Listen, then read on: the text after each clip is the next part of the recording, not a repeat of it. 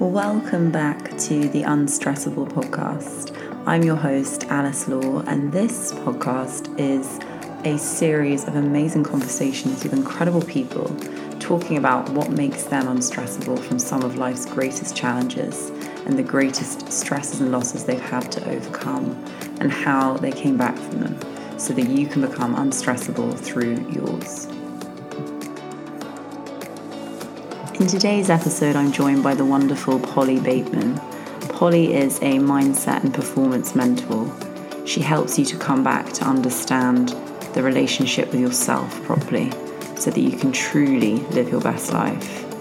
It was such a great conversation, and I loved all the different tangents we went on, including listening to Polly's incredible personal story, what she had to overcome to now do all the incredible work she does. She has such a wonderful sense of humour and talks about some really tough and deep topics in such a wonderful, light-hearted way. We talked about piecing together how we get coded as humans and so much more, and I really hope that you enjoy this conversation.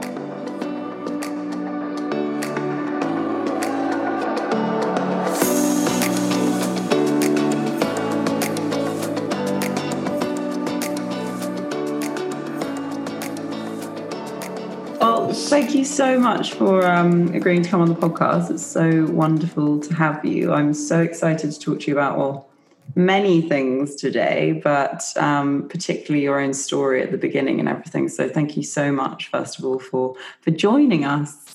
You're welcome. I'd love for you, to start with, just tell us a bit about how you came to do the work you now do before we go into all those amazing things of mindset and all sorts of things, subconscious blocks and more. How did you even come to this place? What was that journey for you? Such a great question, because everybody has a story of some sort, right? And I definitely, I left my childhood a little bit traumatized by it. A little bit lot. And I was quite sort of insecure young woman, and I found people quite dangerous to be around. And I decided that I wanted to be an entrepreneur and keep people as far away from me as possible and not work for anybody, which is what I did successfully for 10 years. And a chance conversation with someone said, I know a job I think would really suit you. And it was working within the military setting for basically service personnel when they are human down and their family members. And it was in locations around the world. And it had that adventure and excitement to it. Plus, they did a lot of on-the-job training. I thought, that sounds quite fun. I'm going to give that a go. And it was in the process of doing that, I'm like, oh my God, I really like people. And I don't know if it's because they were naked and in bed and below me in some form. And I felt empowered. But I genuinely started to realize that I cared a lot about human beings and their well-being and their welfare. And I enjoyed the work. So I think it woke up that side of me that actually I had something to offer here. And really freakily, I started to notice patterns in human behavior. Even on elective wards, their issues would be patterned and so similar that I'm one of those weirdos that can look at a picture and see another picture in a picture. And so I started to see what was not presenting as obvious. One of my skill sets is what's not being said. And so, which scares people to death, including mostly my husband though, because he's like, wow, it's like you're a witch. But I just have this intuitive understanding. And when we grow up very closely associated with fear, our intuition is stronger for sure. That's something actually, there's a brilliant book called The Gift of Fear by a guy called Gavin de Becker. And he grew up in a great state of fear. And he says it grows your intuition exponentially as a result.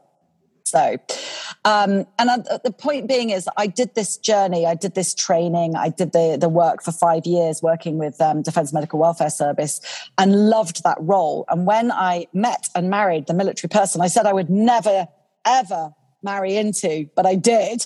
And I always joke, I married for love in this life. Next one, I'm coming back to do it for money. I was like, who would want to marry into the military? You have to move all the time, which I hate moving. I have to move all the time. Who would want a mobile life? Oh, here we are.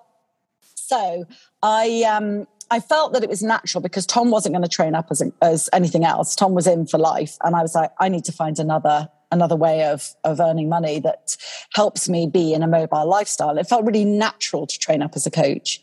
Now, I spent 11 years coaching, and I'd done a couple of coaching courses. I'd done NLP practitioner. I'd done an international health coaching certification, psychoneuroimmunology, that whole mind-body connection. But I got to 2016. I was 11 years in, quite experienced, could command a good fee working for people, particularly if I was based in London, whenever we, in our various moves. And I suddenly realized that my life didn't work. And I was like, why am I thinking or daring to coach anybody in this situation? My life doesn't work. And this is because at that point, the only child that we had, which was as a result of several miscarriages. So it wasn't that I only wanted one child, it was that I was only able to have one child. And I was 6 miscarriages down at that point, and another one in the bank, but didn't know it. And my husband went away for a whole year, and our only child started boarding school as part of that whole thing that you do when you have a very transient lifestyle. And I was like, my son, I'll never forget sort of, checking in with him, making sure he was comfortable. This is what he wanted. He was like, Mummy, I am entitled to a life, I was like, I know. And when I dropped him off, it used to be me sobbing as I drove down the driveway, like, oh my God, I don't have a purpose without my boy at home. And I just became very clear that Tom's gone away for this whole year. My son is loving it because he's suddenly got a family of brothers in many senses. And hang on, what's going on with me? Maybe we go shopping on Thursday. Yeah, maybe, and I walked the dog every day and my life was empty. And I assumed at the time, because it's always it's so much easier to blame someone else. It's so much more fun when we could put it out there. But the reason that I didn't have a great coaching practice at the time was because, kind of busy. And I'm like a wife and I'm a mum and we move all the time. And it's probably the army's fault if I really look. In fact, actually, no, Tom, husband, I think it's your fault. You move me all the time. So I had this excuse for not having the practice that I wanted, not being where I wanted as my life, my circumstances, and everything going on outside of me. So in that year, when I was like, my life doesn't work, I reached out to a 7-figure earning coach and said, what am I missing? Because I do have balls and I was prepared to reach out. And he said, you can only take your clients as deep as you've gone yourself, Paul. And it sounds like you haven't been deep enough. And you're like, oh, you're so right. And that's so annoying. I'd done course after course after course. I read book after book after book, but there was something missing. So I did a deep dive. I cleared any client off the books, and I did a deep dive for 18 months where I literally did nothing but study and threw myself into what made Polly Polly. How did I get here? What makes me do what I do, think what I think, and feel the way I feel? And that deep dive revealed through multitudes of courses on how to get out of the way of yourself, courses on how to find out how you became, just courses, books and everything. I discovered or pieced together from lots of different things, how we get coded as humans. And that was a moment, like Scooby-Doo, I have to teach this, because I suddenly realized that when we don't know how we've come to be in this very moment, then there's nothing we can do about our life, because we are just the way we are, right? That's just how I am. I just don't like speaking publicly, or I just don't like those things. And it's never, ever, what we think it is. It's always as a result of some coding. But we love to think it's existing outside of us. And we're coded through 2 major things: cause and effect. We were learning that when we were little. If I push the cup over, the milk will spill out, or the water or whatever. If I stand up, I'm taller.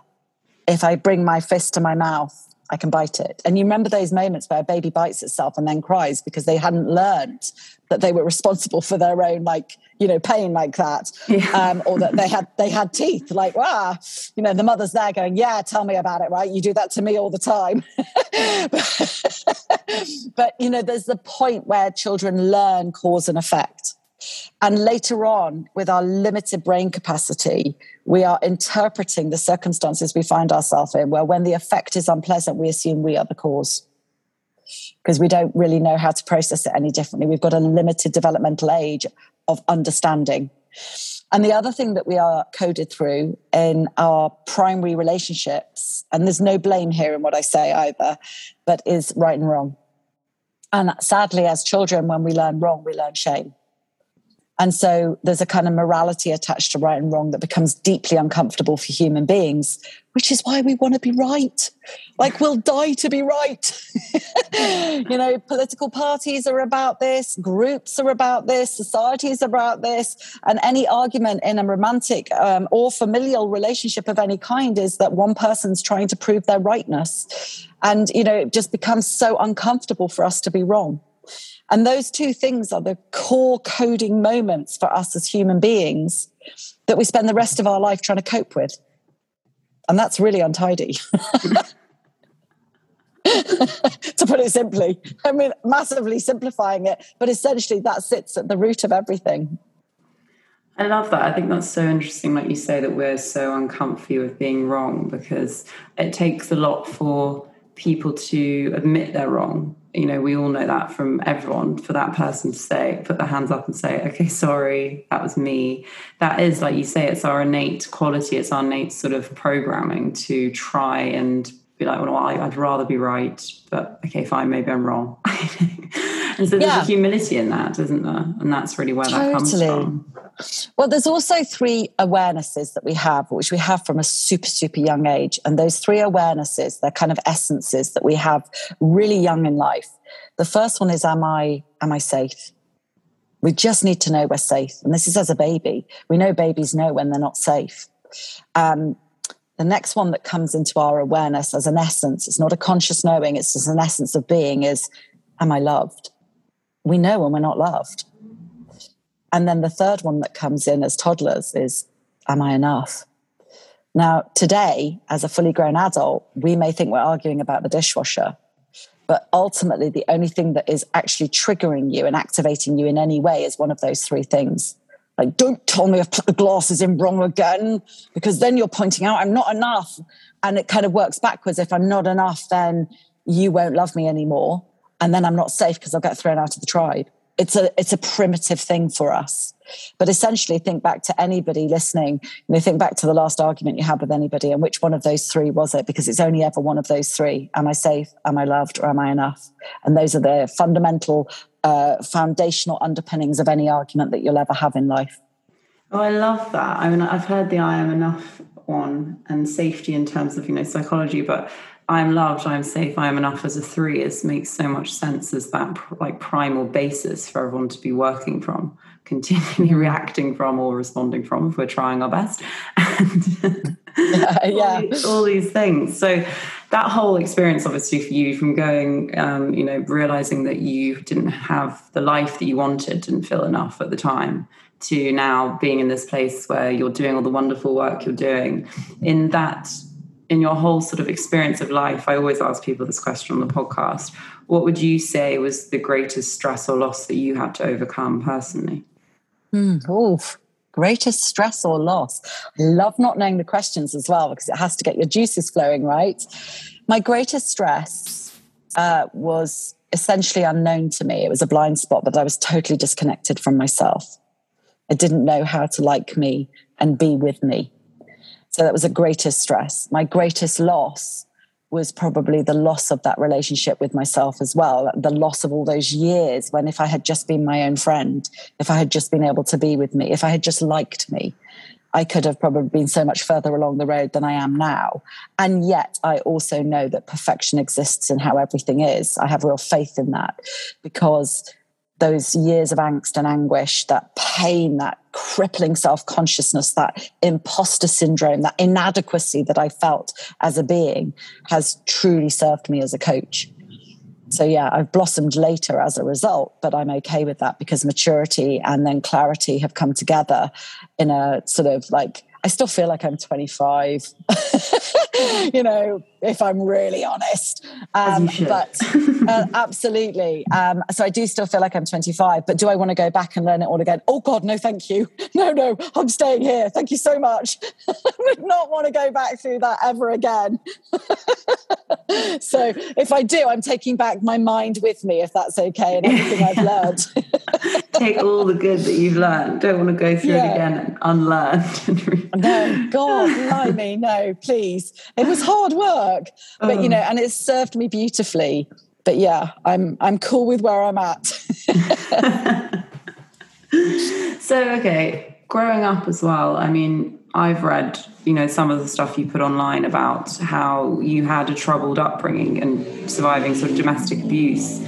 And what was that experience like for you to come through? Because you've obviously come through the other side now into this incredible, sense of yourself, sense of the person you wanted to be, healed those kind of wounds that takes a lot of hard work, as everyone knows who's ever done that. So what was it that brought you through that? So I'm super resilient. Kids are. And I learned to be resilient as a child. I also had this deeper knowing, which I think some of us can be slightly older souls in some way. And I'm not saying I am an old soul, but I feel like an old soul at times. I remember having this awareness that this had to stop with me and that I'd have to do the work. I used to look at the handprints on my legs sometimes and think, this stops with me. I do not want to continue this on. And I'm not always perfect on that front, because coded into me is certain behaviors and reactions that I have to work on all the time and keep present.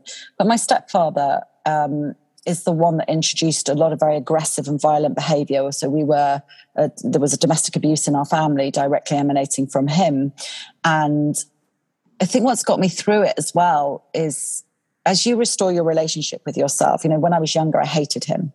I was angry at him, and I felt like he'd robbed the best years of my life. And I was angry at my mum for not getting rid of him sooner. She did eventually get rid of him, and get rid is such a way of describing it as well. I was angry at my own father, who was biologically my father, but nothing more, and had never been in my life and not paid any maintenance. And I was thoroughly aware of that as well.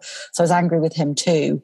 And then I was angry with my mother for her weakness in it all. Like, how could you have put up with this? I wouldn't let this happen to my child. Because you're so idealistic when you're younger as well, And then there was a moment when I was 28 when I thought, God, my mum had 3 kids at this age. I can barely get through the day myself. It's like, way to go. She had 3 kids in an abusive relationship, and she held it together somehow. Not great sometimes, and she wasn't the sweetest of souls to be around on a bad day, right? But she was having a really tough time. And I really got that she coped with a lot. And I began to have an awareness that sat outside of me, which is, you're meant to be selfish when you're growing up. That's part of the process. You grow up and you become self-aware slowly, and then the awareness creeps outside of you. But my biggest thing, I think, was growing empathy. When I began to restore my relationship with me and like me, I began to like everybody else. We're constantly creating life in our own image anyway. So when we are angry, and we are, like, every relationship outside of you is a reflection of the relationship you have here. So when you can be, in fact, I say this, the level of empathy you have for other people directly correlates to the level of empathy you have for yourself. Mm. I love that. I think that's such an interesting take on empathy, because I'm an empath, so I'm all down with empathy. Sometimes it's overwhelming to me. I'm the kind of person who, if someone I love is going through something, I probably feel their pain and will start crying with them, even though it's not mine.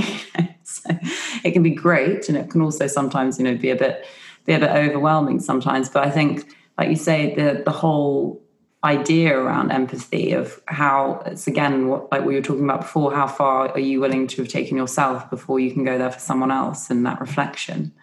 It's such an interesting point. So, I mean, that's an amazing it's such an incredible struggle to have gotten through. And do you now, obviously your life must seem like a sort of very far off, distant image to what it was back then. What has been the sort of greatest teachings you took from that awful time? I'm really proud of the fact that I have no bitterness and no anger towards any of the people involved.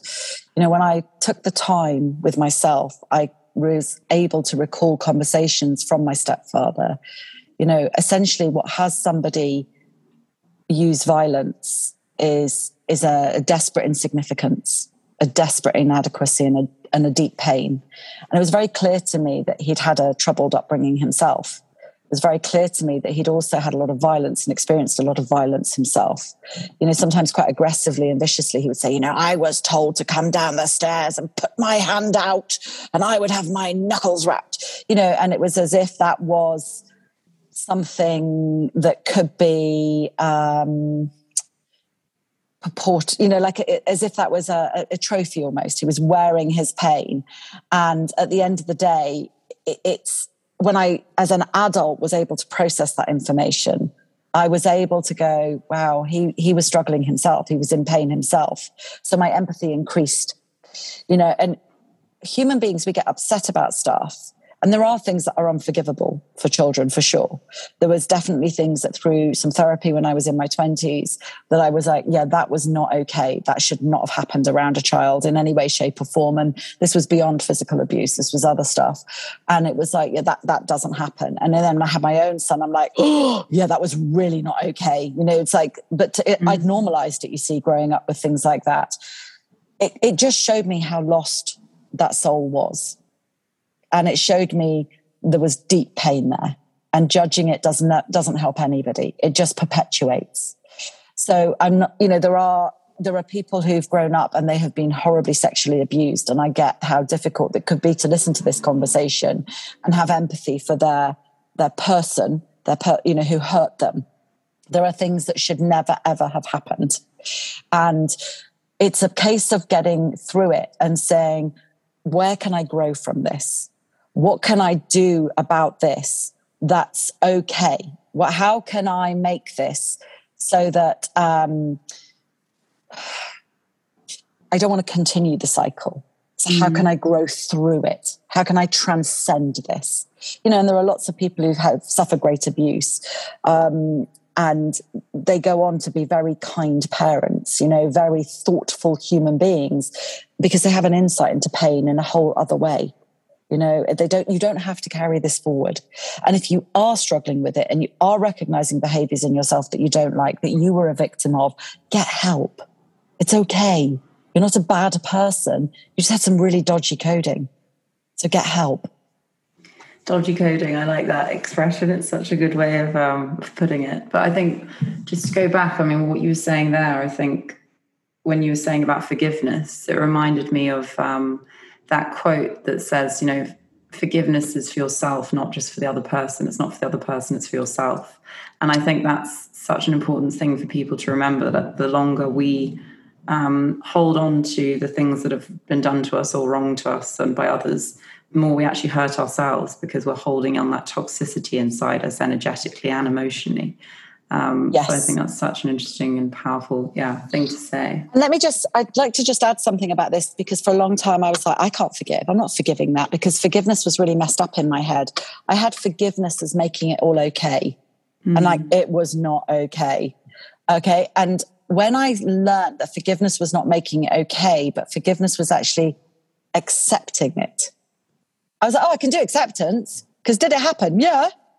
Exactly. And I'm here, so we're okay, pat down, we're okay, I've got everything I need. And here's the thing, right, for all of the people out there who've suffered with perhaps things growing up that shouldn't have happened or were far from ideal growing up, at the end of the day, I just want to say that, if you can accept that stuff has happened, it doesn't mean you're making it okay. It just means that you're accepting it, and then, know that you've grown through it. Know that you can come from it. It's like the acceptance part was like, I can accept that for myself. Did it happen? Yeah. Am I okay? Yeah. I didn't need to bang the drum anymore, if that makes sense. You know, it's not just part of the reason we get angry and bitter towards people because we can't accept something's happened. We don't want to accept it. But just accepting it's happened and knowing that you're okay and that you're here and that you can make changes, well, that's the beginning of empowerment. Because the biggest thing that a person who's been a victim feels is disempowered. And I recognize now that I get out of bed for 2 reasons only: to empower people and to free them. And it literally, if it doesn't happen, that's not happening in the project or the thing that's come across my desk. And that's why I do these podcasts and things, because it's like somebody will hear this and it will land for one person maybe, and it'll empower one person to know it's okay. It's okay. You're not alone and you can get through this. Because for years I held on to stuff and I didn't understand it was just acceptance that I needed, and acceptance set me free. And acceptance is part of forgiveness. And then I was like, oh, well, I can do it then. Now I can do it. Now I'm not saying it's fine, it doesn't matter that it happened, because it did matter. It really mattered. It altered my life forever in some ways. But, you know, there is also, wherever one element exists, whether it's left, then there will be right. If it's up, then there will be down. If it's pain, then there will be pleasure. You know, and we grow as human beings because of the polarities, and every single polarity lives inside of us. We are all polarity. So, you know, when we put people up on a pedestal, we are denying brilliance that lives in us. And when we judge people, we're denying something that's not so great that lives in us, because there's a murderer, a sinner, a saint in all of us. It's just, what's our price? What's going to push us there? So pretending that we're better than is never the thing to do. Yeah, I love that. It's only to just be with it. Yeah. That there's one of those in all of us. Because people may be listening to something like, I am not a murderer. And it's like, yeah, obviously you're not now. But the reality is that from various different circumstances and different, like you say, wrong codes being programmed the wrong way, anyone is capable of anything. It's really about how we manage to notice and hold ourselves from those. So let's talk about the past, Polly, because not your past, but just the past, because we talked about your past. It's amazing. But your whole work is obviously about this exact thing. You know, how do we let go of our past to stop it essentially completely messing up both our present and future? Because the reality is there's a lot of people running around doing it exactly that and not even realizing that it's their past that is the reason they are struggling right now, that's the reason they haven't faced certain things. So for you, how do you say, you know, how can we stop the past controlling us in the present and the future? So the first thing to do is to accept it's here. So let me give you an explanation that I like to use. I love to use this example. If you're a child in a classroom and you've got your hand up and you love this teacher and you're desperate to answer and you get it wrong and everybody giggles, you're going to think twice about answering next time, right? Because an experience has gone in and your brain has stored it as something to avoid, because the brain is built for survival. So the brain is constantly taking situations that have occurred in and around you and your life and constantly basically making them so that they are something that you can either to avoid or to lean into. So let's just take that 6-year-old and let's add 30 years. And now it's a 36-year-old in a meeting. And they have basically, their mindset has weighed up everything. And they have decided that they are, the boss is in a bit of a bad mood. That plonker from marketing's just come in. And then the person that maybe fancy is in the room as well. Your brain is doing calculations the whole time designed to keep you safe. It's weighing up the situation. It's projecting forward into what could go wrong if you spoke up and got it wrong. And it's working out if you got it right. And it will be informing you silently in nanoseconds, having calculated the risk, what you should and shouldn't do. And the way it manifests for us is we say things like, yeah, I just didn't really want to speak up today. I don't feel like it. And we think that that's us. It's never just you. You free is the most self-expressed person ever. Ask a 4-year-old to go into a nail bar and order a pizza. They'll skip right on in there and get ordering. You know, the people in the nail bar might be confused, but they'll go straight ahead and do it. Ask an adult to do that. Watch their stuff come up. No, well, why would you do that? They'll think I'm mad. You know, all our stuff comes up. All our coding comes up to be dealt with in that moment. And that's the point, is just know that your past is in existence. And the point is to learn how it controls you and runs you, because you can't manage it if you don't know how it's managing you. And your identity is formed through ways of being. Like, so the way that that child learned to be in this given scenario is to be cautious about putting their hand up. Now, come on, everybody, right? Walk into a classroom of 17-year-olds and ask them a question. How many put their hand up? Because they've all learned that lesson. They're all That's like, so true. Everyone's like, no. Yeah, exactly. So it's just a coding moment, right? They got coded to be cautious over something like that. And of course, there's always the one that throws the hand up in the air because they've had the experience of always getting it right. You know, they're more confident and they're more foundationally strong for different reasons. So if we understand that the past is here dictating you to stay safe in all occasions, then you begin to become conscious of things. And I got that, you know, do I get vulnerable? Yeah. But the difference is I don't keep it in like some dirty, filthy secret. I just out it. I literally speak it. I'm definitely going to talk to you about vulnerability because when I watched Brené Brown's, you know, TED talk on vulnerability and courage, I was like, well done, because oh, no wonder it went viral. It was so needed, right? Exactly. It was so needed because we have this innate, you know, problem with humans that we don't want to be vulnerable for those exact reasons. We're so scared of being shut down, rejected, or whatever form it is. And so we keep our, you know, inner thoughts, our inner hearts, really, you know, our heart's wishes inside instead of expressing ourselves. And what I think a lot of people don't realize, which I've started to realize growing up, is the more open I am and vulnerable, the more that reflects back to the person I'm with and the more vulnerable they'll be. But it's having the courage to be that first person. So what is your take on sort of vulnerability and, you know, people using it as a tool to better their life rather than something that should be shameful and hidden? So vulnerability is so misunderstood.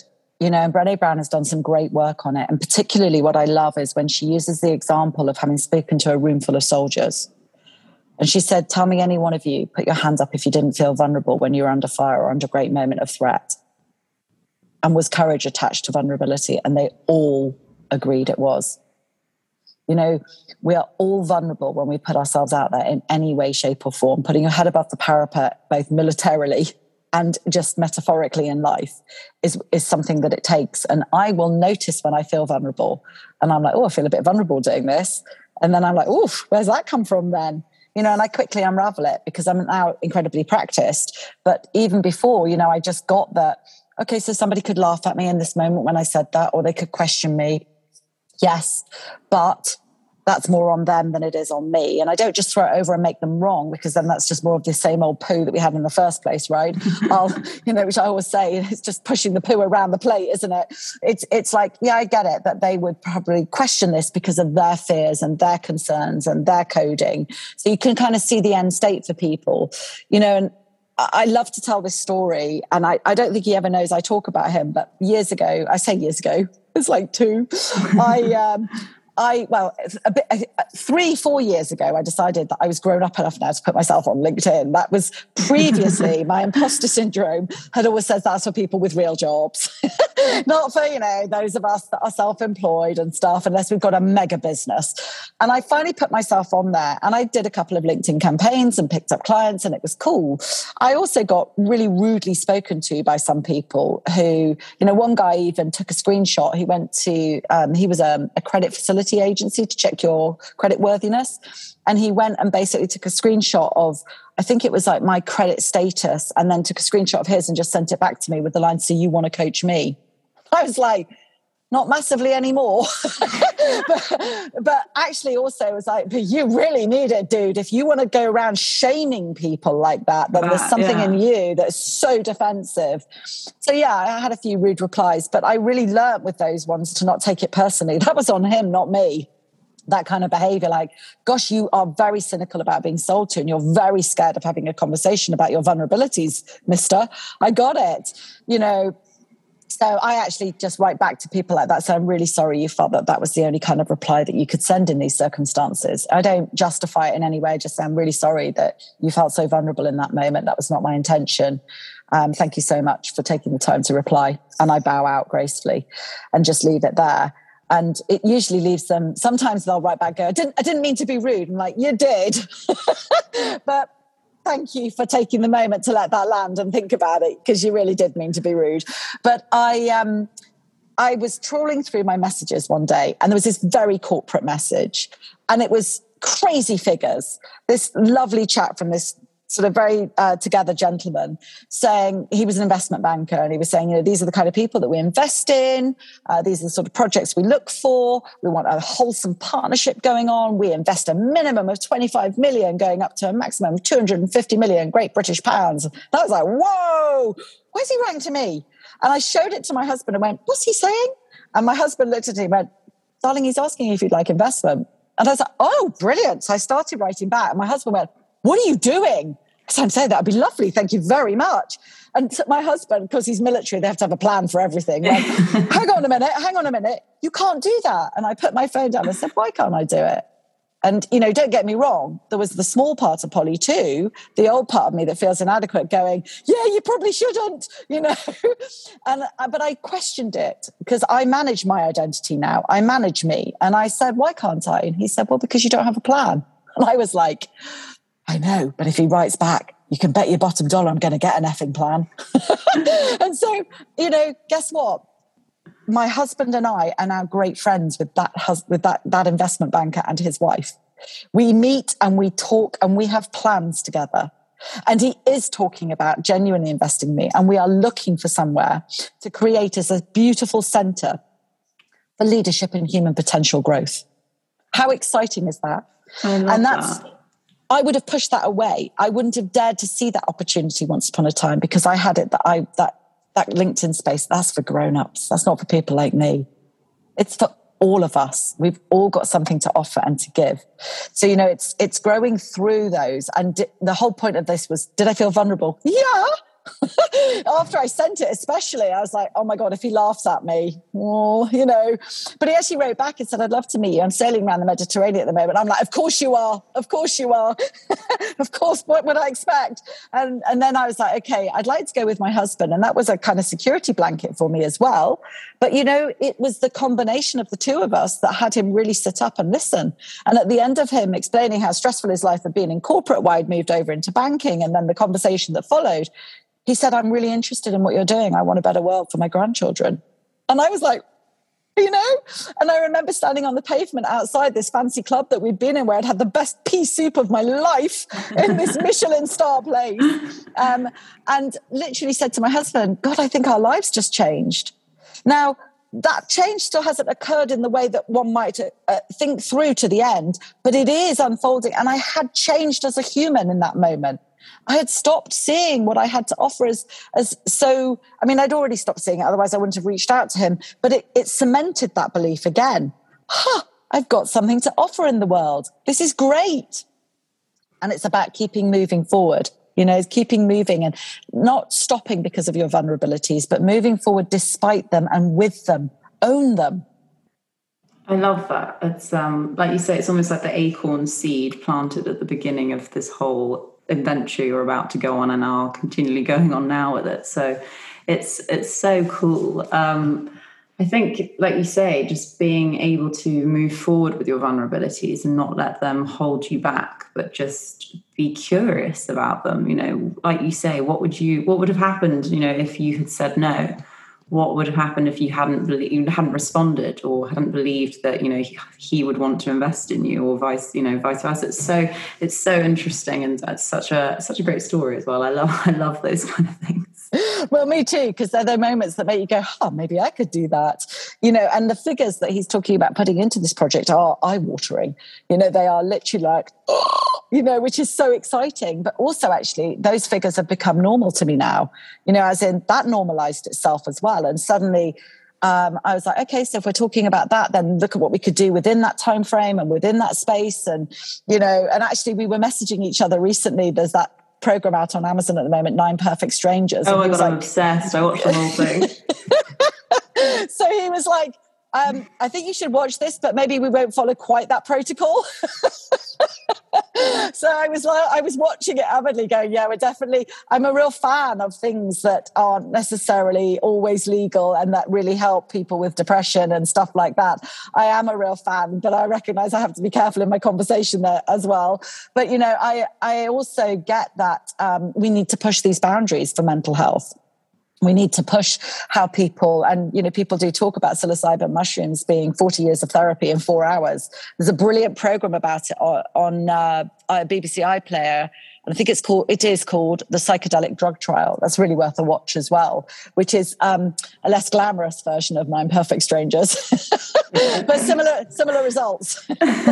So no, I think that's it's so interesting. I think that when you look at all the clinical trials they've seen with people microdosing mushrooms or even things like MDMA for trauma, and soldiers who've gone through these awful experiences in Afghanistan or wherever, the results they've seen is incredible, and for PTSD and things like that. So again, it's all about the open mind, as you said, Polly. Yeah. We've got to be, and actually, it's an open mind that I think has helped me have a lot of peace with my, the various people growing up who were present and not present. So, for example, when I finally got back in touch with my dad, which was in 2016, when I had this whole deep dive, or began the deep dive, it didn't finish till early 2018. What I got was I became very clearly aware that I had a father who had PTSD. And that he'd clearly had it for years. He was a Special Forces reserve soldier, and he has said some pretty horrendous things to me, which show that he's still trapped in that space, about things that I just don't even want to repeat because they're not pleasant, but it was all to do with killing people and stuff like that. And he is clearly still traumatized by it.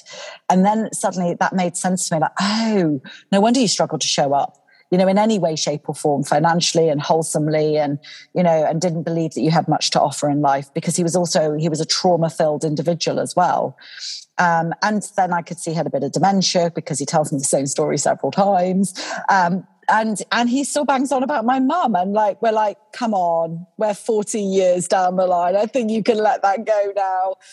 But he still has unpleasant things to say about that. And I'm like, oh, bless you. You're so bitter and caught up. And that helped me understand him better.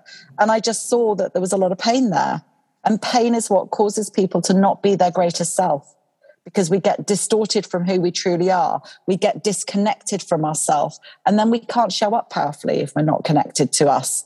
We can't, it's our relationship. That's what I really do, is I restore people's relationship to themselves. And I've worked with people who are athletes and founders and CEOs in the same process. And your companies thrive when you restore your relationship with yourself, because every single thing you do in life is just a reflection of what's going on here. I love that. Like you say, talking about pain, I think it's an interesting thing for people to think about, that, maybe someone who's really pissing you off at the moment or really, upsetting you, what that person might be going through. Not that you can see, but just something else that has nothing to do with you, something to do with, could be a small circumstance in their life, could be a large one, but we all handle these things in very different ways, don't we? And what affects me might not affect you, and vice versa. So how do we sort of step into that space of real empathy, of properly, as the old-fashioned expression goes, walk in someone else's shoes? When people say, okay, I understand from their point of view, well, do you actually understand from their point of view, or do you understand from their pain? And I think that's a very different thing. I think there's a really great shortcut to that, which is to get that nobody never did anything that didn't make perfect sense to them, right? So in making perfect sense to them, they are in a position where they are doing something that they have very solid and valid reasons for doing. So that's something to just recognize and understand. And in doing that and recognizing and understanding that they've got a good reason for doing it, even if we can't understand it, just recognize it doesn't matter. It doesn't matter what you think you know, that you just don't know.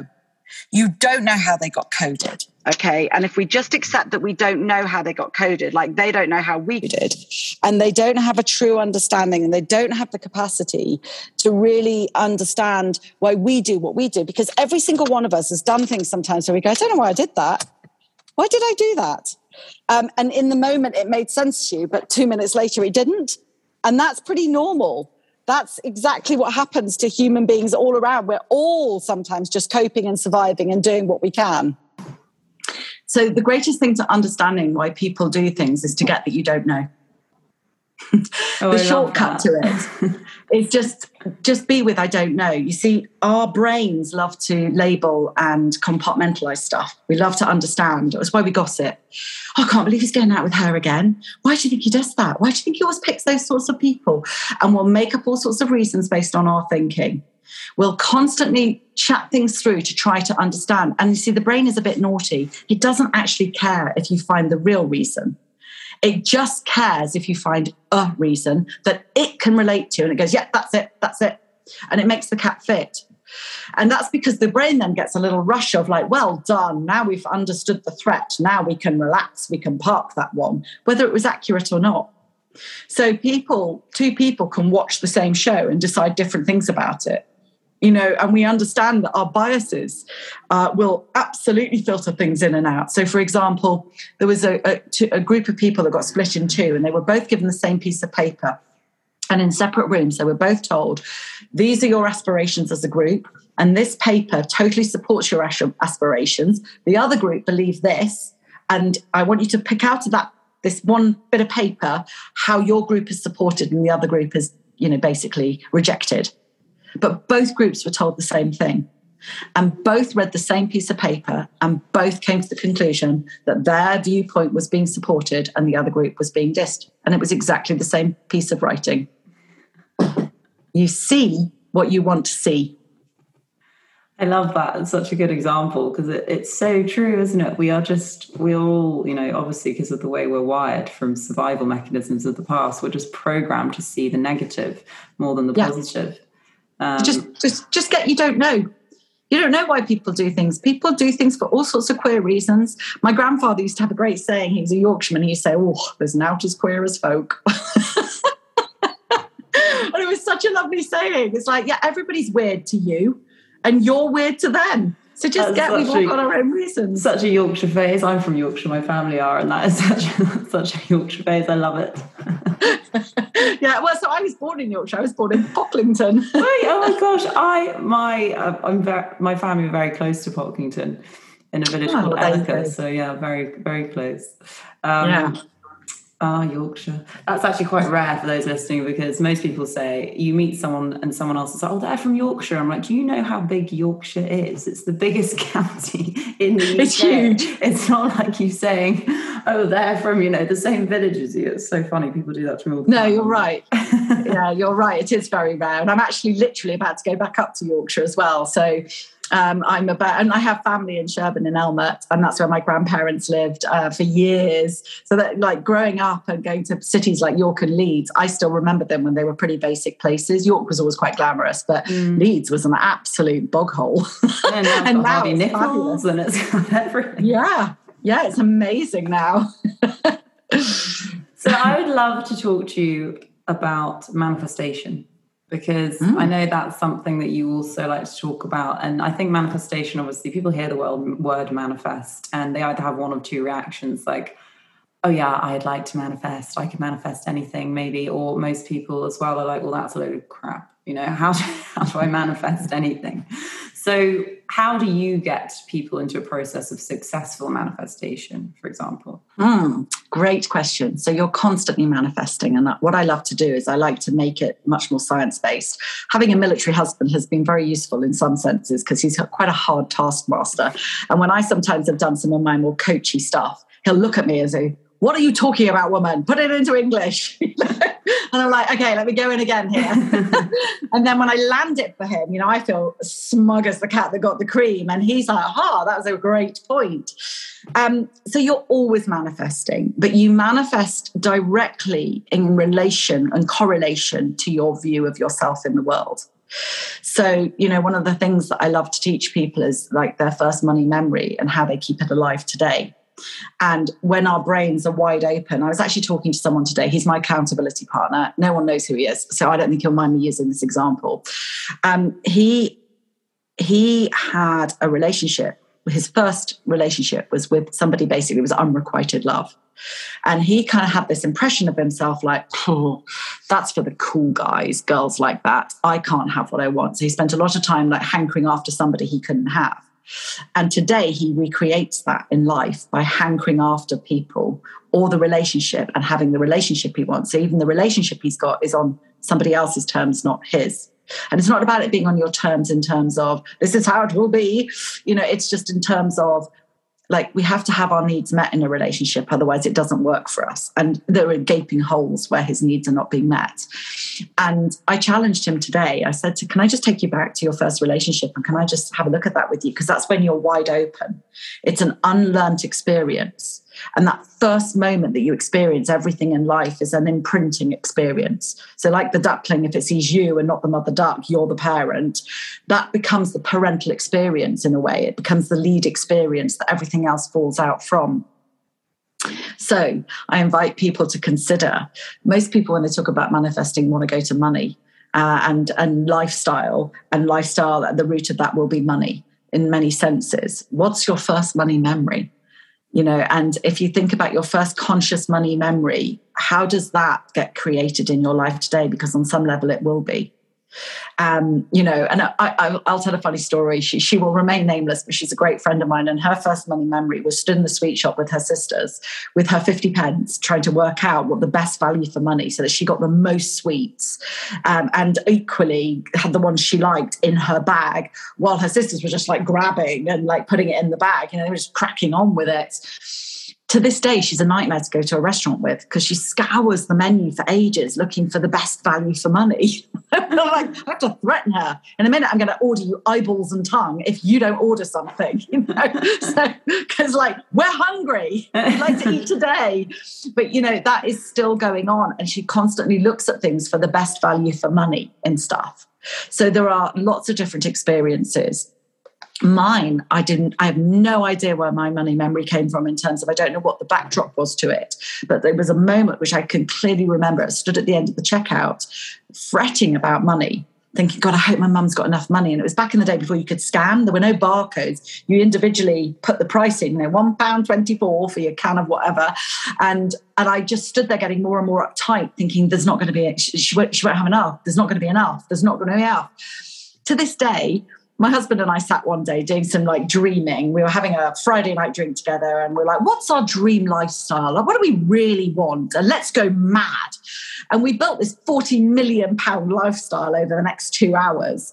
And what was absolutely hysterical was that half an hour later, I was like, I don't know what I was doing, clearing up or something. And I went, do you know what? I'm a bit worried it won't be enough. It's a £40 million lifestyle.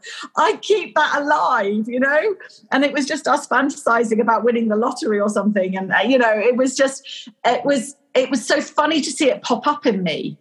Now, there is a brilliant book actually that addresses this that some people might be interested in. I'm trying to think if I've got it nearby. Yes, it's normally nearby. This one is called Psycho-Cybernetics, which, as you can see, it's heavily marked for me. And this was written by Maxwell Maltz. He was a plastic surgeon, and he noticed that some people would have a little bit of surgery done to some disfigurement. And what he couldn't quite equate and wanted to truly understand is, why did their personality change? Because they had something rectified. And it was about what you believe about yourself. And it was a really good thing, whilst you and I could probably go, well, that's obvious, right? If you've got a face that hangs off at the side and, you don't feel normal and don't fit in, of course you're going to be withdrawn and self-conscious. But it's a really great point. Why would your personality change? Why would you become confident and outgoing and happy when previously you were sad and shy and retiring? What's the switch? And it's all down to the self-image that you have, who you think you are. So what we do is we manifest according to our self-image. And we manifest, we create our life in our image. So manifesting is a very misunderstood word. You're constantly building based on your perceptions of who you are. Like running the 4-minute mile. Do you remember when nobody could do that because they thought their bones would break? And then somebody did it and they were like, oh, actually, I haven't crumbled. So it's a perception. People couldn't run that fast. Now look at them. Poof, they're off. You can't catch up. Yeah, exactly. So the whole thing is everything is produced within your sets of beliefs. And I always talk about the fact that, the placebo that is given in medical trials all double clinical medical trials, have a placebo put in place, and a drug has to perform better than a placebo to be passed. And a placebo is based on a belief. And beliefs are known to be at least 70% effective. Now that's huge. That's huge. Massive. Yeah. Right. So what do you believe about yourself? Because you will manifest in accordance with that. So you'll get let's go with some very sort of stereotypical stories. You've got the kid that's grown up on the tough, rough council estate, and he's a happy-go-lucky lad, and he says, I'm going to get out of here. I'm not going to live here. I'm going to make this work. And he's got that lovely, ignorant, like blissfully ignorant belief of maybe how tough the world could be. And he goes out and he starts wheeling and dealing a little bit, and he starts making money. We all know these stories, and he makes a bit of money, and that increases his belief. I can make money. I thought I could, and I can. You've got to have hope to start with. You hope you can. Without hope, we're all dead as human beings on so many levels. Hope underpins everything. And then we move into that kind of, this is going to work. There's a kind of faith moment, like, I really think this is going to work. And then faith turns into knowing. So it goes hope, faith, knowing. Neil Donald Walsh talks about this in Conversations with God. And he says these underpin everything: hope, faith, knowing. Mm-hmm. So it starts as hope. That's what puts refugees into boats to cross dangerous seas. That's what a child dreams about for Christmas, is hope, is based all on hope. And then sometimes we do have much more faith. Like, I've learned to develop hope into faith. When I can't see why everything's happened, I trust it's all good, because it's always been good. Hindsight gives you the perfection that you couldn't see in the moment. So if everything's perfect in hindsight, then it must be perfect now. And I have to have faith that it is, and that it will unfold for me at some point. And it always has. It always has. And then that comes into knowing. The more you practice hope turning into faith, then faith begins to become knowing. I know that I will pull this out of the bag. And it's interesting, when my back's to the wall on something sometimes, and I've taken a risk or a gamble on something because I want to grow as a business or something like that, I actually genuinely have got to a point where I know it'll all work out. It may not work out as I wanted to sometimes, but I do know it'll work out. And I know that things that I didn't know will be revealed to me, and I'll have great learnings in that. So I have a lot of faith as a result. I'm so glad you brought up the word faith, because I always love to end the podcast with this question, which is, what does spirituality personally mean to you? Because for me, it means something different to everyone in their own way, and that's the beauty of spirituality. So I always love to know, what does it mean to you, Polly? So as a girl who found herself in a church as a very young girl and felt the peace that was in that building, and I was left alone on my first few visits, but I think the vicar got curious as to why I kept going and sitting in the church, and eventually came over one day and got chatting to me and invited me along to the service. And then I sort of became a religious follower of Christianity and got myself baptized and got myself confirmed and went to Sunday service. And this was around the age of 12. And then at 15 was like, what a load of shit.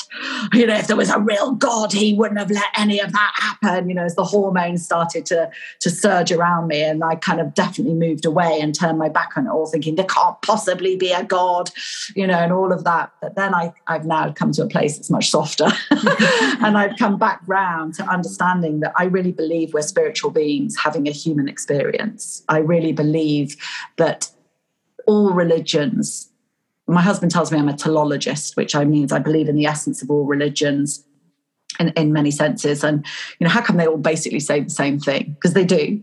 Like, be nice to your neighbours, don't hurt the animals, don't shag your neighbour,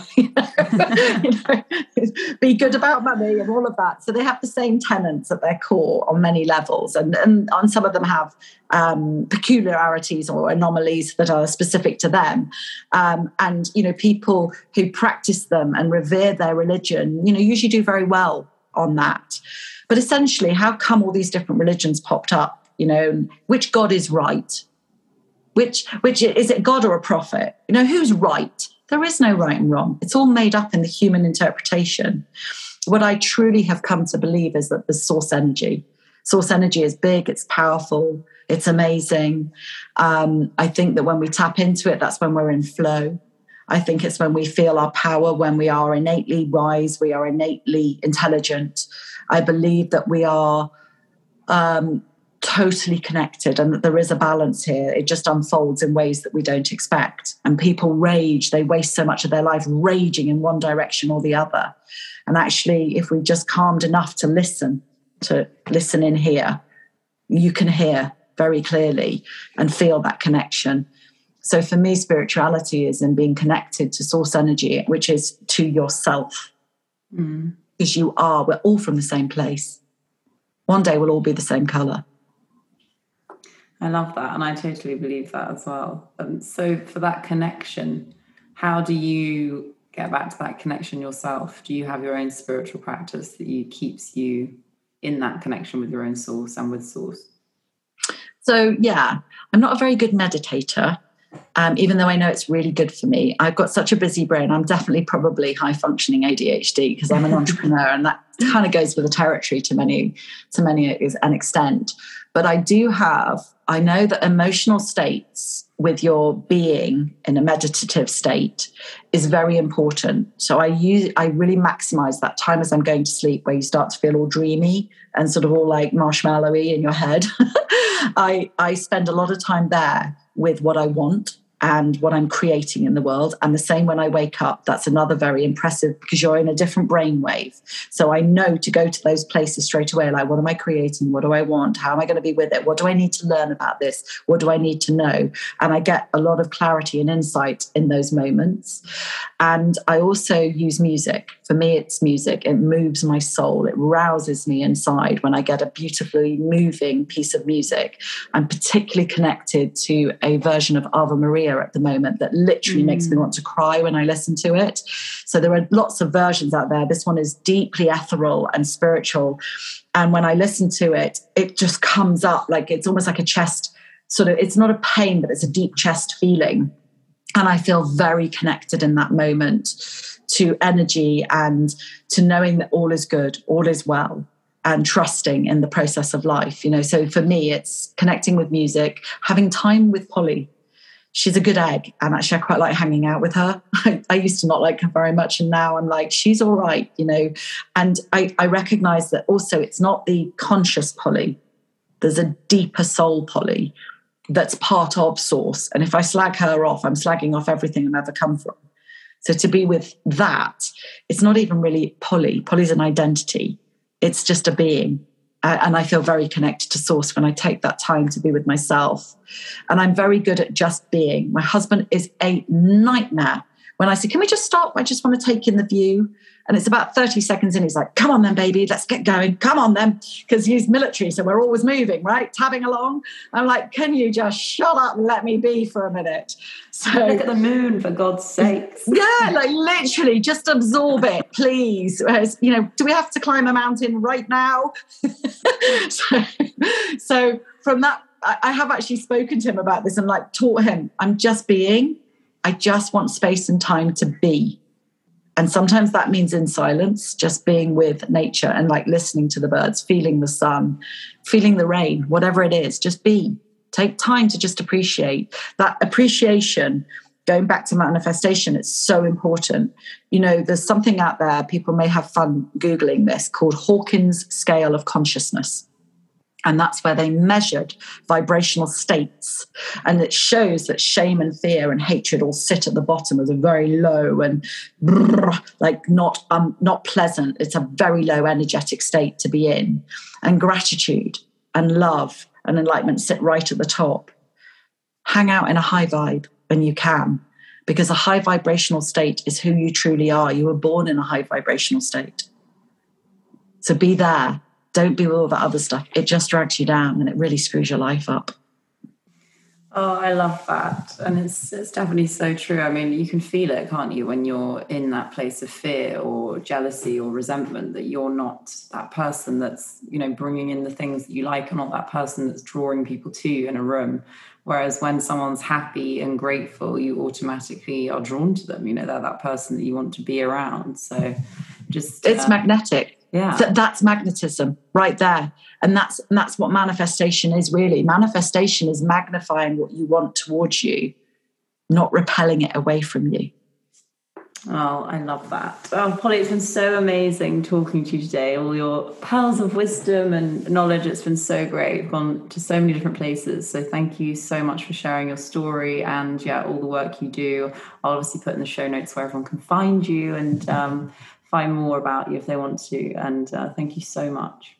That's brilliant. Thank you so much for having me. I really appreciate it. It's been a lovely chat, actually. What a lovely way to spend the afternoon, putting the world to rights. Exactly. It's like sometimes having podcasts is like having a cup of tea with someone that you get to meet. It's so nice. Yeah, like it's having a deep and meaningful, isn't it? Right? Right. Exactly. Like from the straight in. Yeah, exactly. Thank you.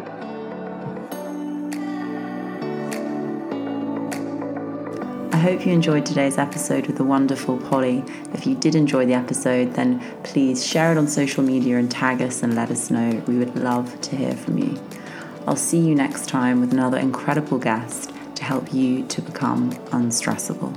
Stay tuned.